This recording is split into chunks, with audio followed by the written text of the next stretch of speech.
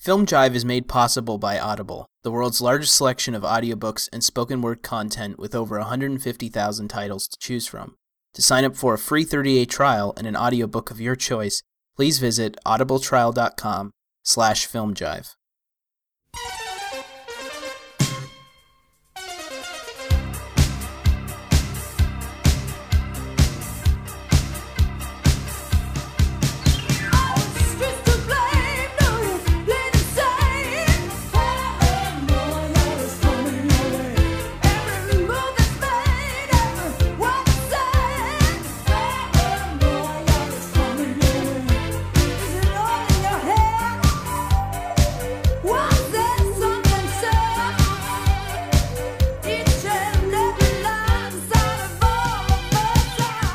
Hello and welcome to the Film Jive podcast. We are recording this episode on February 7th, 2015. My name is Zach.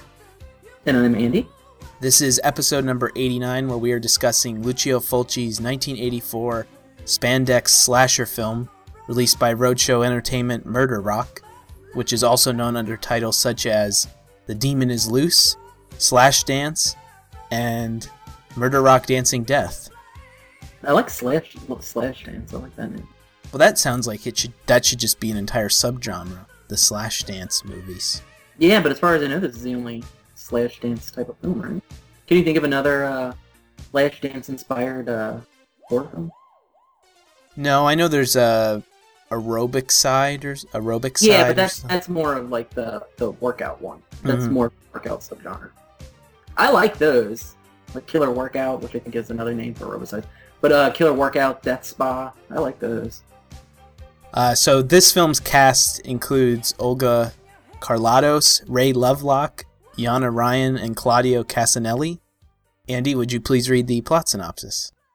When a series of grisly murders at a New York dance academy baffle the police, Academy director Candace Norman decides to take matters into her own hands and conduct an investigation to learn the identity of the unseen maniac killing women with a golden hat pen.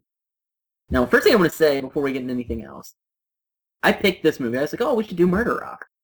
And I had seen this movie in the past, and I just want to apologize because I remember liking the movie the first time I saw it. And so I just want to apologize. You don't need to apologize. I think there's things to appreciate here.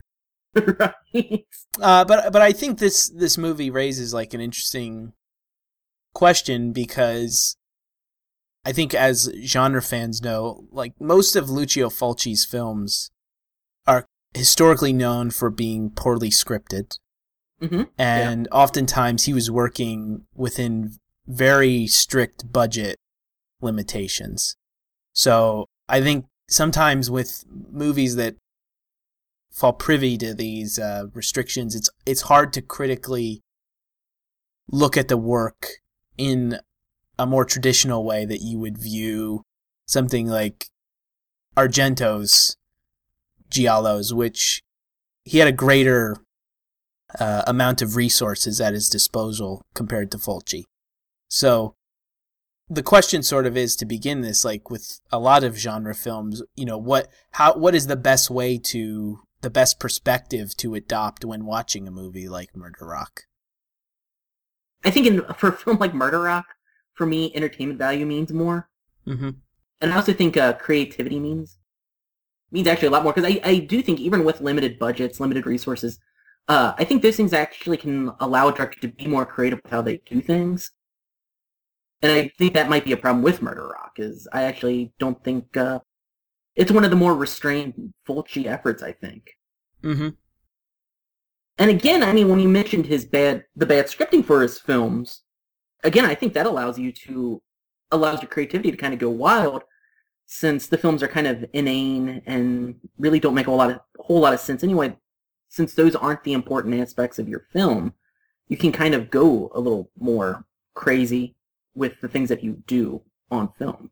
I read an article on Senses of Cinema that kind of frames Fulci outside the context of being a true filmmaker, and more so attempts to see him as someone closer to H.P. Lovecraft, and that he's more of a sort of philosopher who accidentally became a filmmaker rather than a filmmaker who had something specific to say in his films.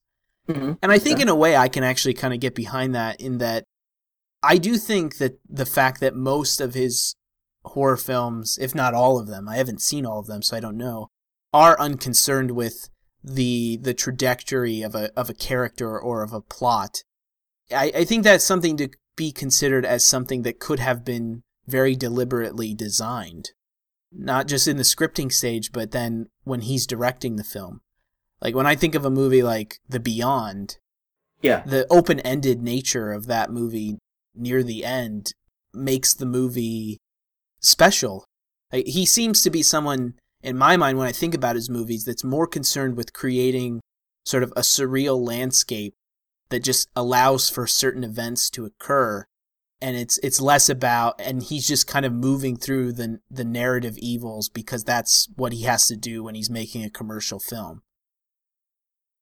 I think you get that with The Beyond and City of the Living Dead, and maybe even to a certain extent Zombie. But I don't necessarily think that's true of, like, say, The New York Ripper, or Murder Rock for that instance, or even like Manhattan Baby, which, like I know I've told you, is more of a supernatural film. And I think there's elements where you can tie Manhattan Baby to say something like The Beyond, but I don't think it is this like surreal as The Beyond is. Yeah, well, that's where City of the Living Dead is just as surreal as The Beyond. Well, that's where I would agree with you, is that, like, I don't think in the case of this movie, basically I'm watching this, it's called Murder Rock. I have a certain idea of the concessions that are going to have to be made when I go to watch this. So I'm kind of prepared to accept that the narrative is not going to be framed very well. So I'm more interested in just how is he crafting an atmosphere, and I guess sort of inflicting a feeling onto the audience. And that's where I don't think this movie really comes together. I don't know that Fulci ever he comes to a clear decision regarding the aesthetic of the film.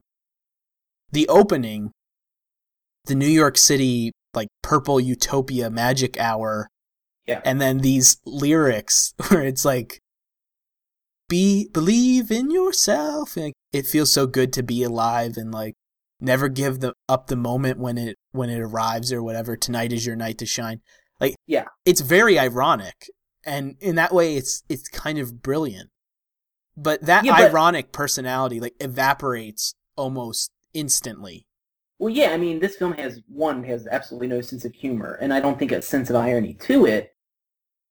And that opening that you're talking about, where we see kind of like that magic hour, that really doesn't last very long, because we are then cut to really this inane footage of these kids breakdancing to that same song. Mm-hmm. It's a moment that so takes you out of the very beginning of the film, and it seems like it's such a part of something else completely. I don't understand it at all. The montage of the breakdancers? Yeah. Well, it's also funny because breakdancing never factors into the movie. No, these kids never. They're the only I was going to say African American, but I mean it's Italian film, but it was made in America. African American characters in the film. Well, there is the Margie character, the teacher. That's true. I read about her. But yeah, I mean it's such an odd moment that I don't know what he was doing, and I actually think that's evident throughout the film that I don't know if he did know what he was doing on this movie. Yeah, well, I mean, for me, the biggest frustration is that it has no rhythm. Like, Fulci's direction feels very trivial, and it's the longer the movie plays, the more disinterested the movie seems to become with itself. Oh, I agree completely, yeah. And some things that are interesting, like the whole film, I do think it has sort of like, there is a certain degree of surrealism. Like, even the dance academy, these apartments, there is this sort of antiseptic, like, sterile texture that does, and this I think is indicative of Fulci, like, there is this sort of nihilistic aroma about everything that really makes it, in this case, difficult to enjoy watching the movie. Because it's not, like, I haven't seen New York Ripper, but from what I understand, that movie is kind of intentionally mean-spirited. And New York Ripper hates the world and hates everybody that lives there. I mean, it does. I mean, it's like, I think that's my favorite Fulci film, just because of how mean-spirited it is. I mean, it is No, I mean, it's such a disgusting movie, really. Mm-hmm. And given the nature of this film's content, I'm surprised by how little it even attempts to embrace, like, the flash dance roots. I mean, well, see, what's for me is that you get the flash dance with the one dancer dancing in that showers kind of scene. Wait, the dance club scene? Yeah, I wanted to mention I don't know what that. The hell that is. That is by far the weirdest moment of the film, because where is she? We are in this dance club with this one dancer who she gets killed in the next scene afterwards. But it's so jarring because he doesn't provide any context. It just cuts from the school directly to this girl who... You think she's still in the school? Well, I didn't even know who she was because she hasn't really been introduced into the story apart from what I'm assuming, like, there was an inserted close-up of her during that opening dance number. But he doesn't establish this setting, so you have this, like, very surreal dance number located in what appeared to me to be like an Italian restaurant passing for a nightclub, and then they have a rain machine. Well, it's like, why is it raining? Like, I don't... And if you go further, I mean, she's dancing in this rain machine. She's obviously doing an erotic dance. She never strips out of her clothes, but there's obviously male audience watching her. That adds to my confusion, is what is she doing? Where is she at? Because this isn't a film that like shies away from nudity. No, but the only justification the movie makes for that is later there's mention that the first two girls that are killed were also, like, moonlighting as prostitutes. Right. But that's not a prostitute, like, scenario. No. Like, I mean... So, it's such an inane, bizarre moment, and it's the most flash dance sequence in the movie. Because I would argue that the scene at the academy at the beginning of the film, where they're dancing to, what is it, Blame the Streets, or whatever that was called? Yeah. That reminds me of the opening dance number of All That Jazz. Well, well, I mean, I'm not. They are dancing and they're rehearsing, but that's it. I always get the All That Jazz feel, and you know, kind of like the sexy dance number and All That Jazz. But it's not anywhere. It's not choreographed. No, like a Bob Fosse number. That's what I always get in my mind is there's some dance moves in there that are somewhat Fosse-esque. You know, some of the more like sexual dance moves in that opening number. That are where they're humping the sky. Yeah, stuff like that. I mean, I'm not saying that Fosse would have done those, but I kind of Fosse-esque. So I was kind of getting all of that jazz kind of thing from that.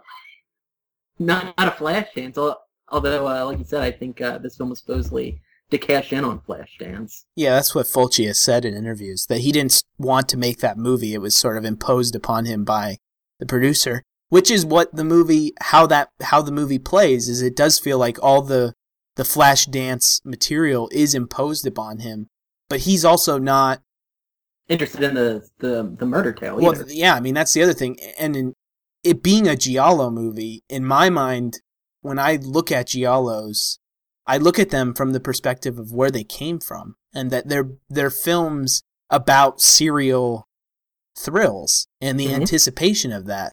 And that's what, that's why you like the familiarity of the narratives. You're watching how a filmmaker might concoct a new variation on the same formula.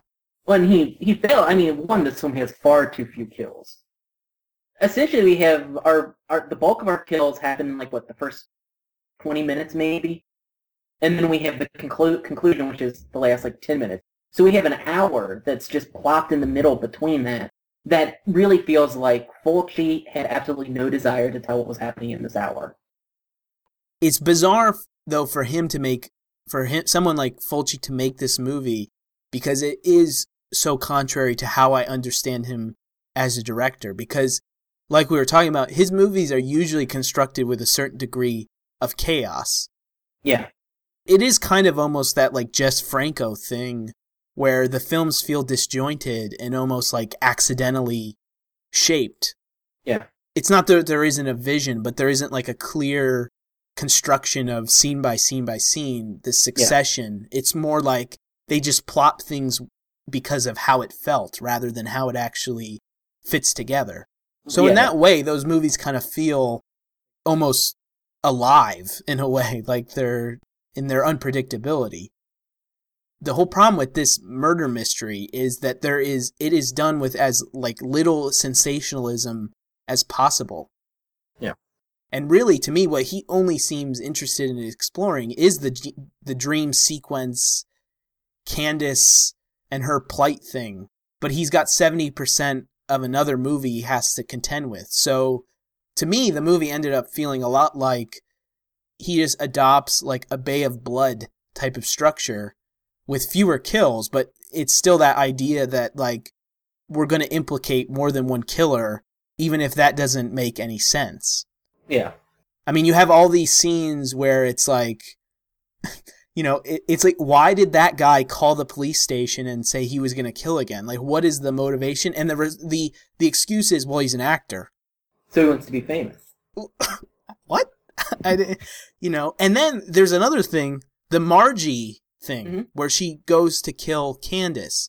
Now, I have a huge problem with that moment because, so at the end, spoilers for anybody that hasn't watched Murder Rock, it's probably everybody listening, but oh well. The detective tells George that the thing that tipped him off was that Candace could describe the pin that killed the bird. Yes. Now, in the scene where Margie attempts to kill Candace, she has the same exact pin. The lion head pin? Yes. So then how would she know that was the accident? I mean, that's just sloppy. I mean, just give her a different weapon. Like if you know how the movie's going to end and what the detail is that tips her off, don't give her the same weapon then. That's ridiculous. Well, I even think the scene where they know it's Candace, other than the hat pin thing, but they know it's going to be a woman, I guess, is because of the paralyzed girl took the picture of the killer's jacket, and the detective flipped it over to notice that it's a woman's jacket because the button's the other way. I even thought that was kind of a lame way of doing it. Yeah, I actually looked at that shot like 3 times, and I couldn't actually discern what the tip. I was looking if there was like maybe he could see like impressions that she had breasts or something like that. Yeah, the reason why I know this is because my wife's a costume designer. Okay. So that's how I know that women and men's clothing buttons different. Yeah. And that's how I was able to pick that up. Where it's like, oh, the buttons are the wrong way. How many people are watching this where their spouse is a costume designer, though? That I just think that's such a lame way to show that I just have a hard time believing people are going to see that or notice that. Well, also, just why not a line of dialogue? It's a woman's jacket or something like that. Or yeah, let's say he goes, look at the buttons. But I thought that, and well, I mean, that same, the detective's partner, where he records the conversation at the dance club, the dance school, that never really comes up again. Well, they use it to trace the call, to connect but the two. But that's it. Yeah, I mean, that's such a convenience that he decided to record that conversation as if something important was going to happen. Yeah, I mean, nothing happens from it. And, I mean, we see, the detective goes into that one room, and there's the room, and they're like, oh, this is where we do our voice analysis thing. And it really, other than the phony call, it means nothing. Well, I'm sure that Giallo historians could, I mean, there is this thing that seems to run through a lot of Giallo that people make excuses for. It's that whole idea of the, the non-partisan plotting. The irrationality of the plotting is enforced by the irrationality of the killer because you're slipping into their mind. And that is one thing about this film that I find incredibly frustrating, in that the reveal at the end, it feels so perfunctory in the sense that I would argue that of any character that we spend a significant amount of time with, we learn less through the portions of Candace's part of the story than we do anybody else's. And I don't necessarily dislike the idea that she schemes this entire thing as a way to get back at the man who ruined her life, but there's just that doesn't feel constructed in any way. Like, I was watching the movie earlier on, and I was trying to figure out something that Fulci always does is his camera is constantly moving. And so I started to wonder, is he using zooms as a way to enter the psyche of a specific character. But then when he starts doing that with everybody, it just kind of becomes the normal language of the movie. It's also just strange because it seems like in this case, the way he uses the moving camera, it's because there are so many scenes where people they're just sitting or they're standing around. So he feels like he has to create movement. It's like dialogue exchanges start in these like Hitchcockian, like wide shots where everyone's dwarfed, and then it just descends into this dolly shot, and then there's just zooms all over the place. But then when he's in the dance numbers, his camera is just like sitting there. It's like, we'll just sit here and show pelvic thrusts. Well, I'd argue that his use of lights during the murder scenes is the same thing. I mean, his murder scenes in this are relatively bland, but they're all accompanied by flashing lights. Yeah, well, I think maybe, and I might be giving him way too much credit, but I thought he used light in a way where it almost became a character within the movie. Because beyond just like the dance routine setting where there are going to be light sources everywhere, it's like light sources are present in every room of the movie. Like he's constantly filling backgrounds with light sources that you can see sitting there right in the frame. And I don't know if that's like him trying to like reveal the artificiality of everything in this world, but it is interesting, at least to me, how like the way he uses light, it will alter the dimensions of the space that the character's in. Like that locker room with the strobe lighting, it shifts into something much more like claustrophobic and menacing. The way that like there's a scene after the first murder where like everyone's in a hallway, and normally I feel like filmmakers, they're going to adjust their lights to keep people evenly lit as they change camera positions. He doesn't do that. So the hallways will go from being like evenly lit to characters just becoming heavily silhouetted. And it's very inconsistent, but it creates something kind of interesting. And then the urban environments, there's a lot of transitioning. Characters will be like in tungsten balanced light, and then they'll just move into fluorescent balanced light.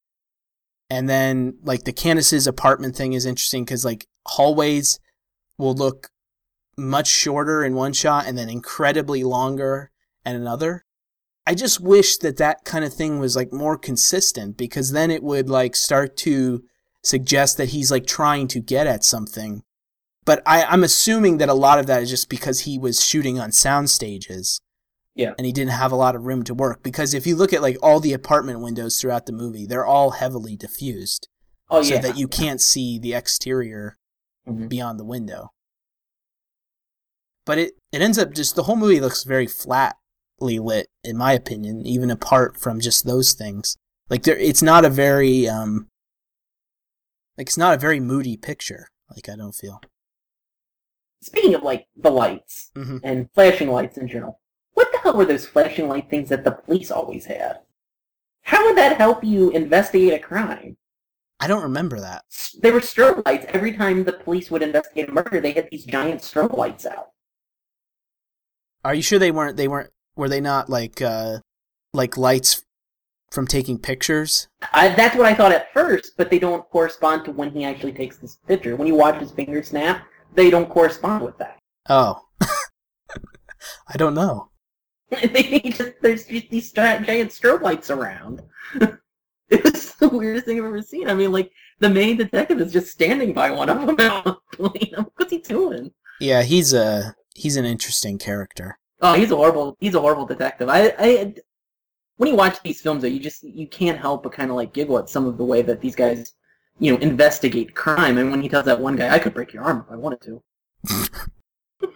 Really? Or like the hiding of the evidence, with the canary. Yeah.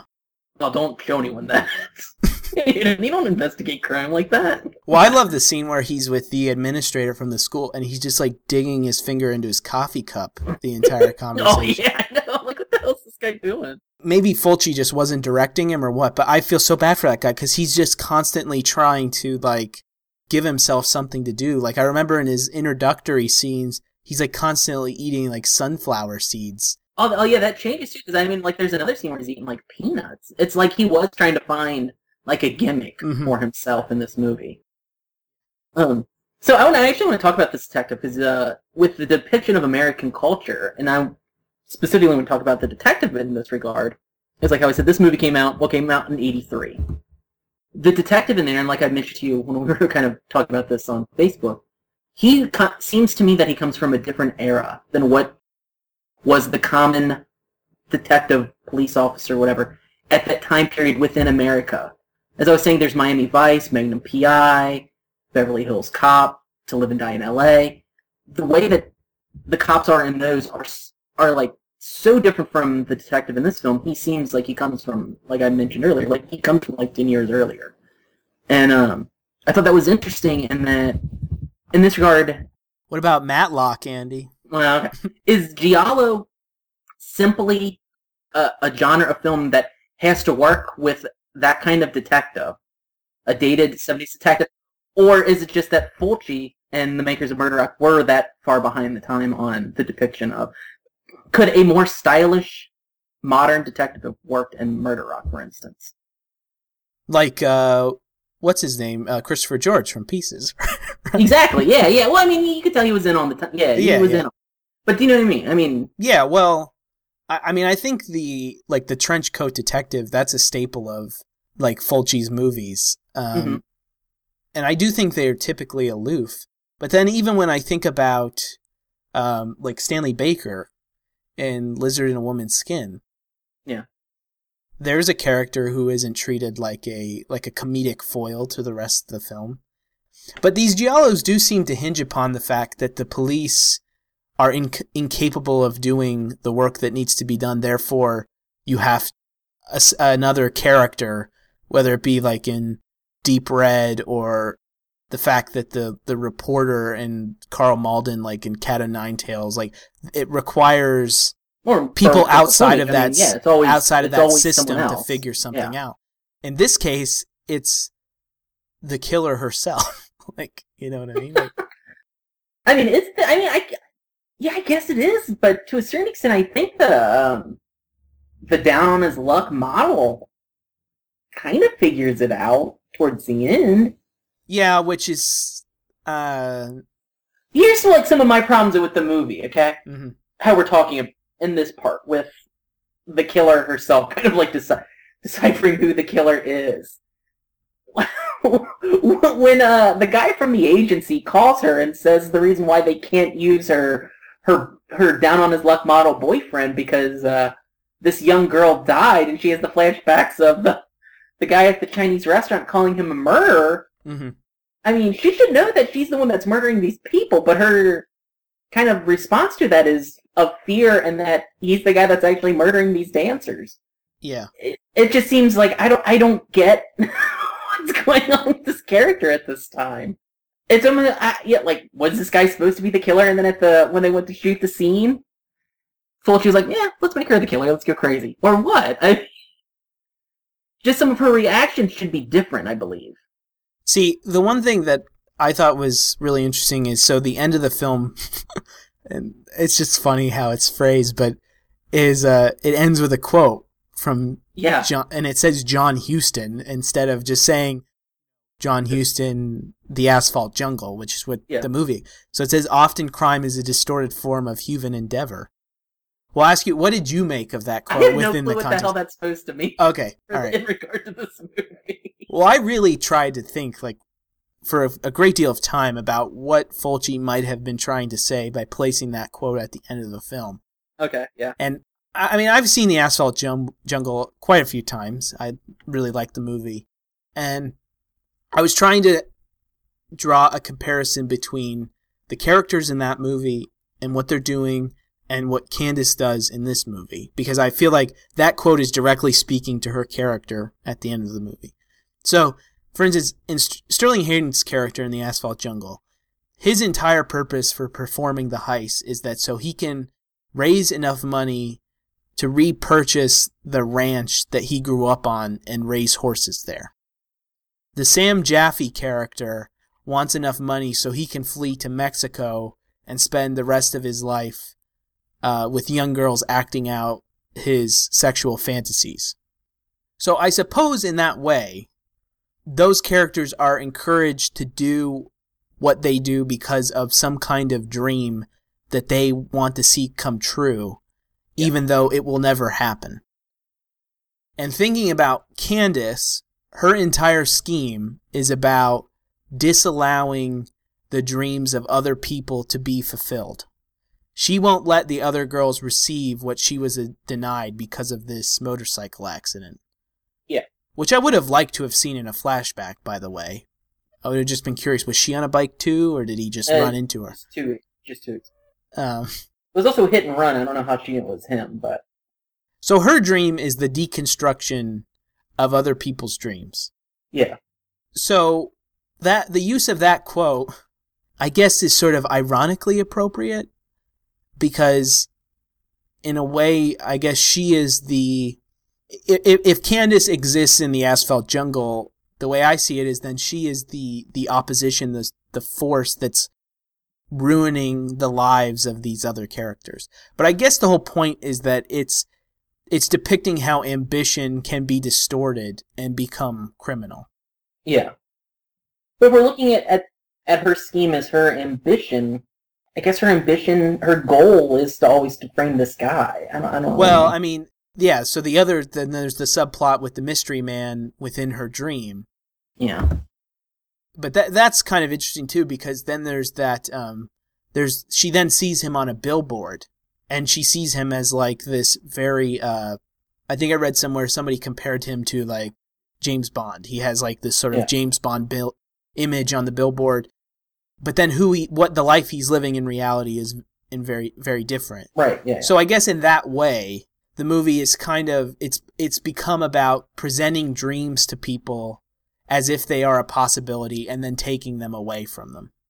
Which, I mean, even goes back to the reason why they're doing this one choreographed dance number at the beginning is because they're practicing, but only 3 people are going to be selected, but they don't know that yet. The students don't. Right. So, again, I mean, they're kind of being given this dream, but only 3 are actually going to get it.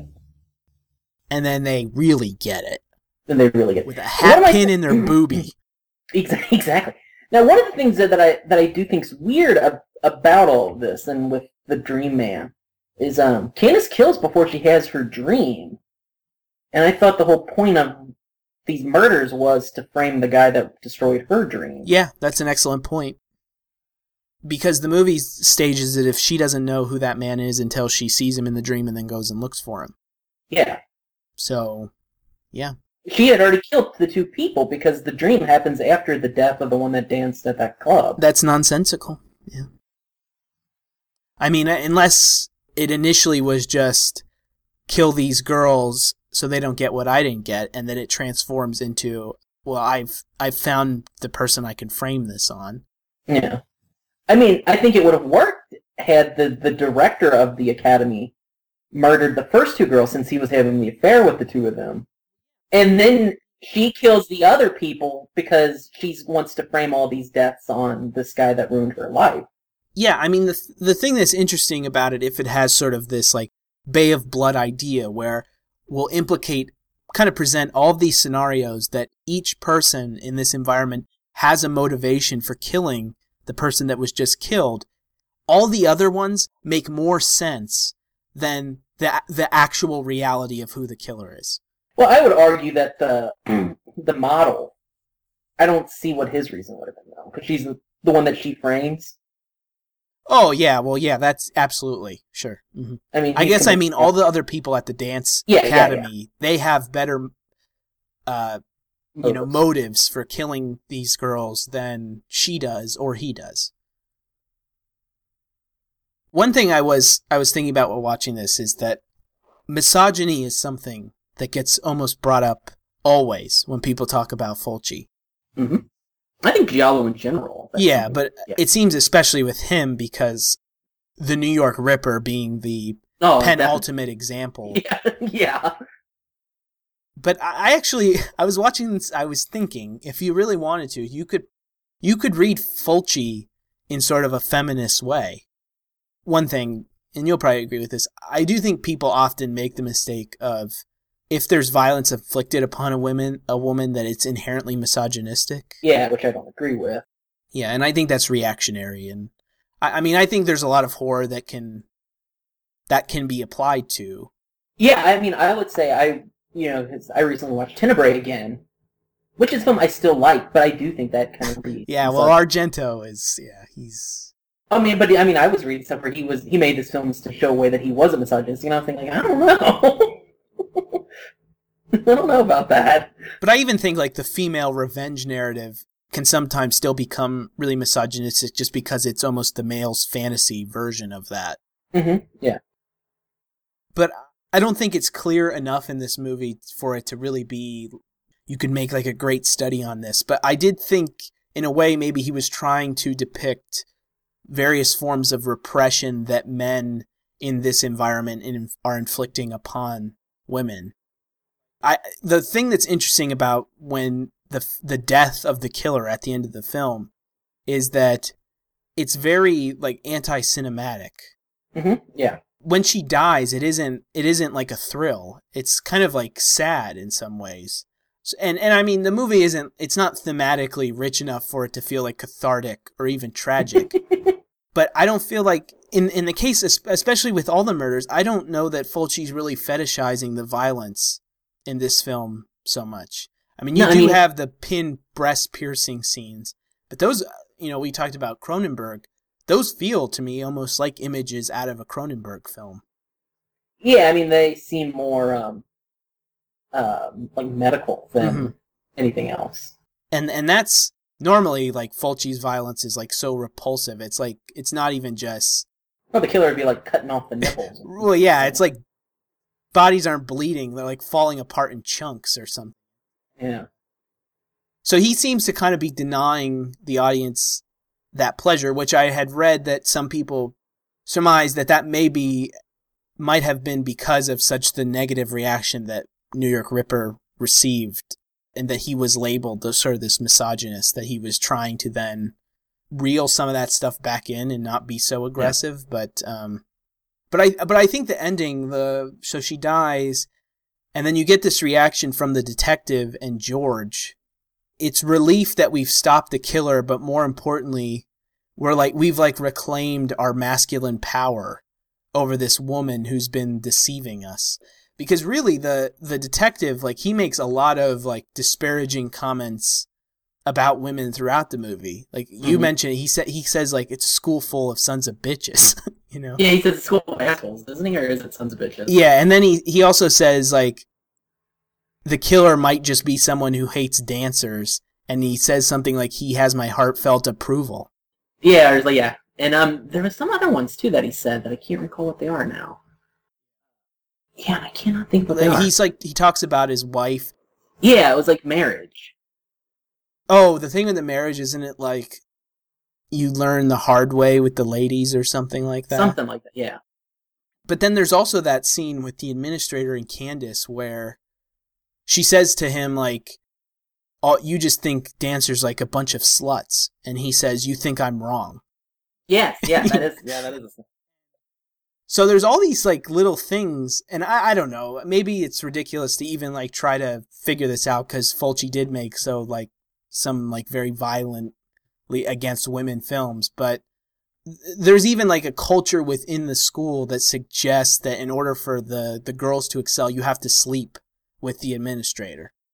Now, how much of that is, say, like, Fulci or Argento's just personal attitudes, or how much do you think that's just the national attitude in Italy? Yeah, I don't know. I don't know enough about, like, where women stand in Italian culture to... Stereotypically, when we think of the Italian male, it is very macho, and we do have a certain idea of, say, the power structure of men and women with Italy. So, yeah, I don't know how much, maybe that's just the national... I mean, I guess the more feminist bent comes from, I guess you could look at it and how he characterizes the males in the movie as being very sort of selfish. And then in the case of the police, like, aloof characters. Even the administrator, like, he feels threatened by Candace because there's like a power struggle going on there or something almost. I would argue that the character that Fulci, I think, may most identify with is the crippled brother of the one dancer. Oh, you mean the sister? It's No, a no, girl. no, not the crippled girl that likes it's sex. Oh, right, the one that's only like is in the movie not cripple, and then suddenly in like one final scene is suddenly crippled. I'm like, I hear like crutches. What is going on? And then I see. Yeah, I don't know what that is. I don't know if he's got like a metal foot or what, but because he doesn't have crutches. But he's the one that kind of the one surviving girl right before she gets killed. He, for some reason, just rips into her, says something along the lines of, all you people are trash and things like that. Mm-hmm. And I thought that was so weird. That gets into like the whole American culture thing, in that Fulci is different from most like the Giallo contemporaries, because most of his movies are taking place outside of Italy and continental Europe. Yeah. Lizard and the Woman Skid, that's the United Kingdom. The Beyond is the Louisiana Bayou. Sitting in the Living Dead is New England. Then House by the Cemetery, New York Ripper, Manhattan Baby, and Murder Rock are all within New York City. So therefore, like, his Giallo is kind of specific in depicting American culture from the perspective of someone who is not American. And the thing that I thought was interesting about this film is that I think he does apply like certain cultural cliches that come from being like a capitalist economy in a way. And it's worth mentioning because Fulci always identified himself as a Marxist, which I think is kind of surprising given the content of his movies. I would think he'd be more of like just a Chuck Bronson Death Wish guy. Just like go out and get him, you know? Do we know if Fulci used to wear his sister's dresses? What, when he was down in the coal mines? Coal mines. Yeah. But it's like the entire premise of the movie until the reveal of the killer is it all seems to be inspired by this kind of like get ahead, do whatever it takes, take no prisoners mentality. And so like the dance academy kind of gets designed as like this very brutalistic, almost militant atmosphere. Like there's that speech that Candace gives after and then we have the dancers and they're crying. Yeah, right. While they're dancing, they're crying. It's like almost like a football locker room speech. Yeah. And it's like all about how, you know, your ability to dance should come before the value of a human life or something. Yeah, your friends are dead. So what? You got to keep dancing. So from what I know about New York Ripper, it almost seems like Fulci sees America as like a place that just lacks an overall empathy, like in general for things. Yeah. I wonder if that's like him like looking at the Reagan administration or something. Because that is a mentality that, at least in 80s films, you don't see in very many American movies. Yeah. We've talked about that before. American movies of this period, like they idealize the current state of affairs. And instead, he's almost depicting the United States, even just like the locations that he chooses to shoot the exteriors in, which I think is all in Manhattan. But it's almost like America has become like this decayed ruin or something. Well, I definitely get that with what's the model's name? Greg? Did he say? George. His rooming house right next door to it is where the Broadway production of Dreamgirls is being done. And just the idea of having the glitzy neon sign that says Dreamgirls next to this boarding home, I think even shows that kind of the juxtaposition of the ultra wealthy and everyone else. Mm-hmm. Well, even with his character, like it was mentioned earlier, like this perception of being like a movie star or something, and then the reality that he's really living in. So that even goes back to what we were talking about before, like the idea of like selling people on dreams and that not really being the reality or whatever that they're going to be confronted with. So maybe Fulci, because I mean, you've seen New York Ripper, you've seen Manhattan Baby, like do those kinds of, I know New York Ripper is like a really nihilist film. Mm-hmm. Like, do you get the impression that he just really like, he has a lot of contempt for like American culture or something like that? I can see that New York Ripper. Manhattan Baby I don't see that as much in, but maybe I have to see that again with that in mind. And maybe that'll tell me more. But I can definitely see that with New York Ripper.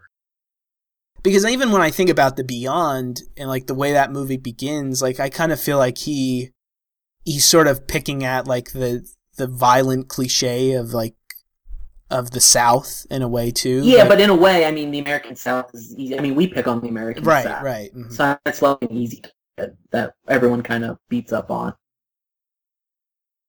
Maybe he had more going on in Murder Rock than we thought. Maybe. Maybe he just made a boring movie. I don't know. Oh, and the other thing too. So in that first locker room death scene, the female dancer opens her locker and she kisses a Mickey Mouse stuffed animal. And I know there's the Donald Duck thing in New York Ripper, so I wondered, were like Disney characters in a lot of his movies? I can only think of those two instances. Yeah, I can only think of those two instances. I wondered if there was one in Manhattan Baby, because then I don't remember. I don't remember though. But Christ, I mean, there are kids in that, so it's about a New York family that lives in Manhattan, and there's kids involved. So maybe there's something under one of the rooms that I just didn't pick up on because I didn't really think of it at the time. But yeah, you're right. She does kiss the little Mickey Mouse thing, which I thought was a weird scene. To be honest with you. And who in the right mind, when doing security for a school, would have the last 15 minutes of their lights flash on and off like that? The goofiest thing I've ever seen. Well, it's also like that kind of whole setup is just kind of frustrating because the movie doesn't establish that it's more than just a dance school. You know what I mean? Yeah. It apparently is. It apparently is like it's an arts living school. Center. Yeah, whatever the hell that.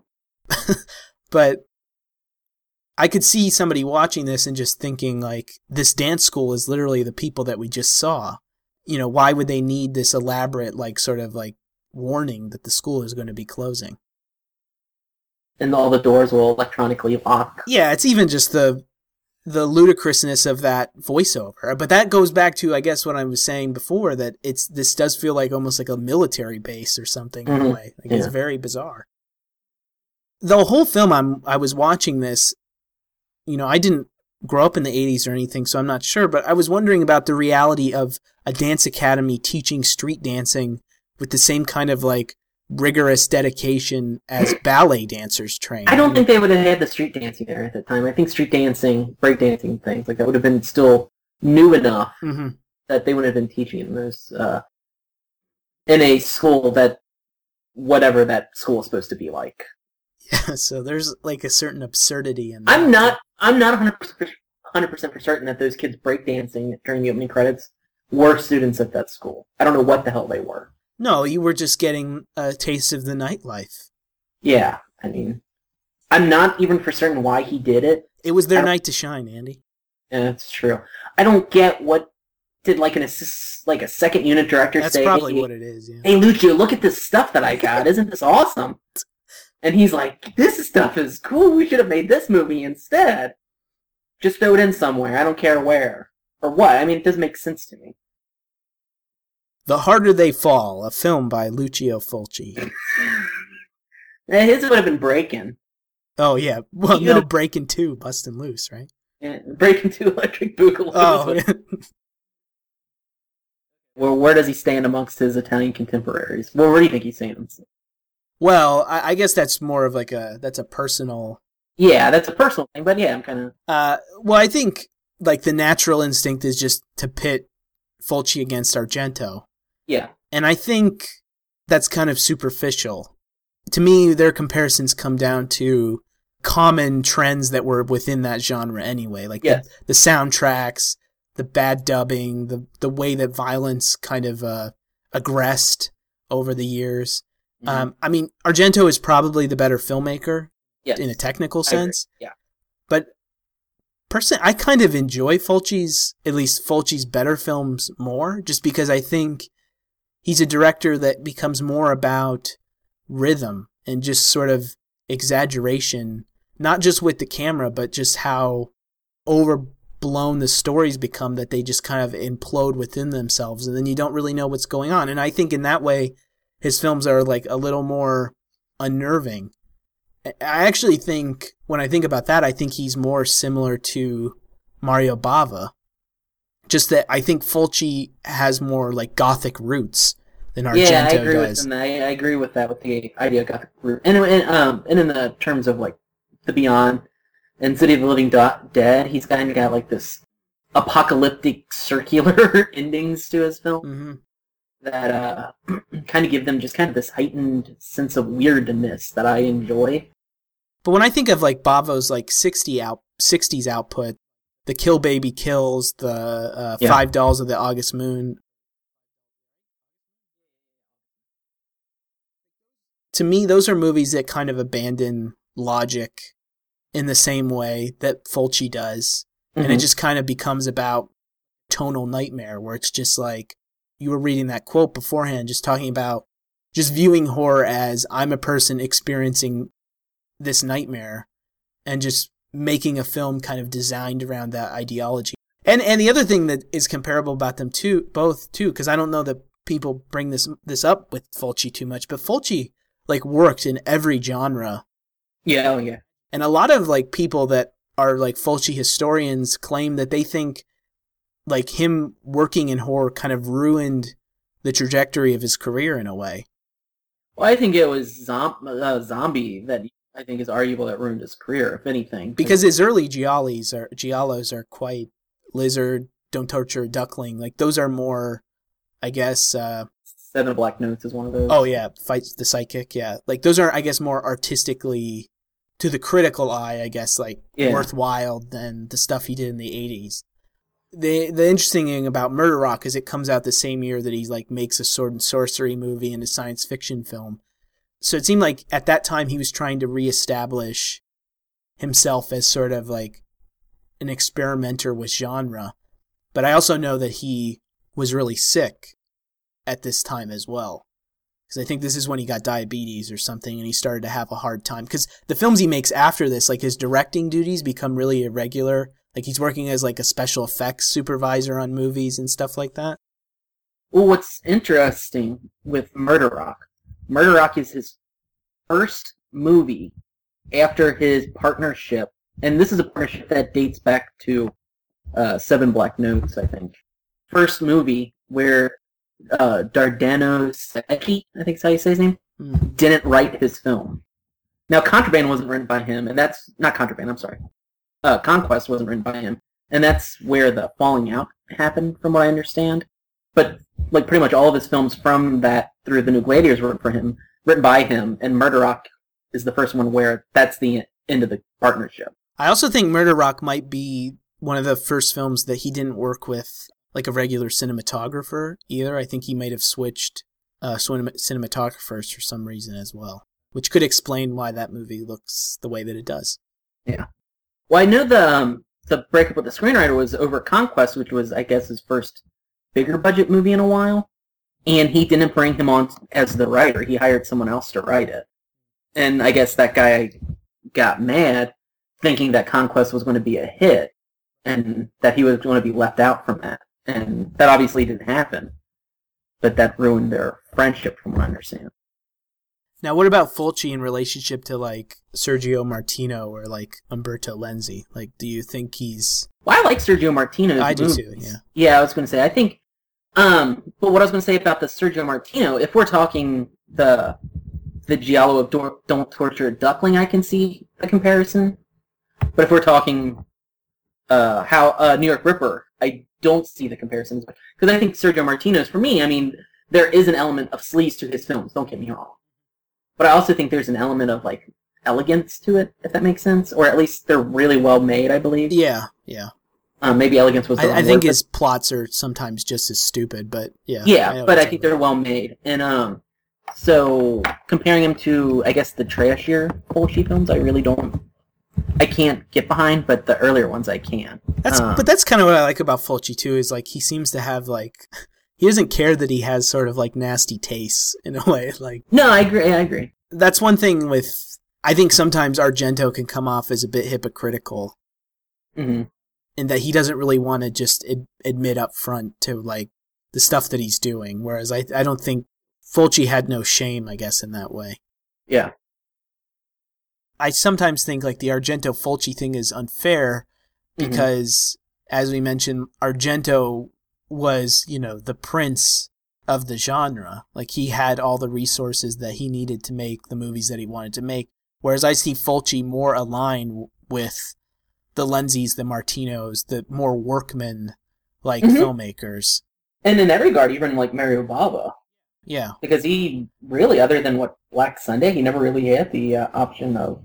No, I mean, now Bava now is placed on this pedestal almost above Argento, but... Oh, yeah, I think you see that with Bava, I think because he has the seal of approval from, like, say, Martin Scorsese. Mm-hmm. That even though, like, Scorsese may like Argento, I don't know, but Scorsese in interviews has mentioned his appreciation and love of Bava. So that kind of gives it like a seal of approval. Like, oh, okay, it's okay to like him, even if you're not necessarily a horror fan, let's say. Now, what if the film didn't... Same story, but they didn't do it with the mystery angle? The whole time we knew it was her, and we knew what her plot was. To frame the guy that did this to her. I mean, do you think the film would have worked better? Because I think some of the problem is the fact that it's trying to be a mystery. Well, and I just don't, and I don't think the movie's navigating it very well. Like, it's picking up things when it has to. It's like, it's not a well sort of oiled machine in that way. Yeah, probably. It probably would have, if we just... that was telling her process of doing it. Because then it's interesting, too, because it's like, so, say in that first kill, we see who the killer is, and then the movie kind of leaves her for a while, and then it's kind of like, why'd she do that? You know, like there's this whole, then it builds a whole other mystery, I guess, into it, and then the movie could kind of like slowly peel back that onion. And it also would have prevented us from having the false murder with that I guess Marcia, is that her name? Margie, yeah. Margie would have, I'm horrible at these names, but Margie would have, when she attempted to murder Candace. Yeah, that scene's the worst. One of the problems with that scene is there has to be some sort of repercussion for her for attempting to murder anyone, and that would have done something to the murder case. And that's where one of my problems with that scene is there should have been something more there, and it's just dropped completely. We never see the character again. The only reason why it exists is so that you cast doubt on Candace being the killer, which you're not even thinking about anyway at that point in the film. They give you no reason to think that she's the murderer. Right. And then also, if we eliminate the mystery and we know immediately that Candace murdered them, or at least murdered the first girl, that wouldn't make her looking for George kind of so unusual. Because there is a part of it where it's like, who cares? Who cares about this George guy? Because we haven't spent enough time with her to care about her relationship with George building. Now, the minute that Candace brought up the fact that there was a guy that hit her with a motorcycle and ended her dancing career, did you know it was him? I did. I do remember that I immediately knew it was him. But also, I mean, this guy has a relationship with the other girl at the dance academy. Which made no sense to me that he would have... And because you're implying now that he's a pedophile, and then the agency that calls... See, I don't understand why, if she wanted to frame this guy to begin with, why did she try to get him a job through this agency? Played by Lucio Fulci. Did you know that? That was him? No, I didn't know that, actually. I didn't even know. You know, why would she have done that? She could have lied and said that she did it, but we see her receive the phone call from the agency. Well, it's almost like she's forgetting her own plan. It does seem like that. She has to be reminded, like, oh, that's right, I'm trying to frame this guy. He's the one that ran me over. Okay, I forgot. Yeah, none of this makes sense. Because really, she can already get into his room at the boarding house. That's already been established. She doesn't actually have to meet him. So she can still frame him and never have met him. I think the problem is, too, that everything involving her and that whole thing is treated from a completely, like, objective point of view. So it plays as if, like, when she discovers the chloroform in the drawer, like, oh my God. The idea is supposed to kind of be that she's, like, she can't even get outside of her own head or something. But there's nothing, like, in the way that the movie visually tells the story that would suggest that there's something mentally wrong with her. Like, no, it treats everything as, like, a complete, honest expression. I don't think that that's really, like, the way that the structure of the movie exists, I don't feel like that's fair, because she's too much at the forefront.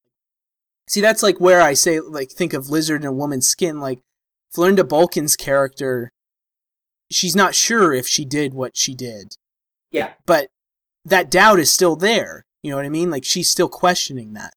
This character's never questioning it. And when she's cornered at the end, she is completely coherent when she tells George her plan. Right. So it's not like she's like, well, what? I killed these people. What are you talking about? No, she's like, I did it because I wanted to frighten you. But it's also, she also plays like the lockdown music thing, like completely terrified as well. Like when he's showing her, that's the other thing. How does this guy know how to use a control booth? Like, oh, he knew how to operate the whole thing. He knew what cameras to cut to and everything. Tape to put in. Because it was the tape from the very first thing, and from the very first opening dance number, and we've seen since then that the director was watching other dance numbers, so he had to pull that tape out and watch it. Yeah, I just don't understand what the hell's going on, but I think you're right. I think sometimes she just forgot what she was doing. Well, it's even just his reaction to looking in the drawer, seeing the chloroform. It's like, oh my god! It's like it's played as a reaction where she thinks I'm the killer. I need to go find her and stop her. Right. Yeah. But instead, it's, oh my god, now I know she's the killer, but it doesn't, like, that performance doesn't indicate that at all. Yeah, it doesn't indicate that. But the first person he went to was the detective to tell him. She goes, right? She goes too, but he does as well. Oh, he does? We never see him go. We don't find that out until later. Oh. And let's talk about the crippled girl with the insects. Uh-huh. She is the most Fulci-like character in the entire movie. Uh-huh. You know, he always had to have some sort of weird kid. Well, a lot of giallos always have to have a weird disabled person, too, it seems like. Yeah. Or a character has to be gay or something like that. Yeah, but there's no reason for her to be crippled, this little girl. No reason for her to be paralyzed. No, she needs to be crippled, so she takes the picture of the chest that figures out that the buttons are mismatched. And that's why she has, okay. Which, by the way, I don't want to nitpick too bad. That photograph, it would be impossible to get that photograph from the angle that she was shooting the picture. She would have had to have been right next to him. Yeah, right in front of him. Absolutely. It makes no sense. No, it didn't. And that's like laziness to me. Yeah. And then there's the whole thing like where they've been interrogating the little girl for like 6 hours and she won't tell them. Yeah. Now, the one bit of humor that I did like was when they're looking through the slides and it cuts to that little kid and he's like, our killer's a little young or something like that. I did laugh at that. But and his partner's something else. The whole character design of the part. With the glasses? He's always fidgeting with the glasses. And he calls him Professor? Yeah. What is this guy? This is it. This is real. What you wanted all your life. So take it now while you have it all going right for you. Don't look back. You can give anything if you wanted to. I know when that moment has arrived, you've been waiting for. Take a chance. Take a chance. For tonight is your night, yeah. To shine right on out there. And you can win this time. Feels so good to be alive. So that's our show for this week. Please be sure to tune in next episode when we discuss Vincent Gallo's 1998 film Buffalo 66, co-starring Christina Ricci, Ben Gazzara, and Angelica Houston. If you'd like to share your thoughts on Buffalo 66 or respond with any general feedback, you can send an email to filmjive@gmail.com. And be sure to stay in touch with us by following Film Jive on Google+, Stitcher Radio, and subscribing to our iTunes feed. Thank you for listening, and remember to keep on jiving. Just like this.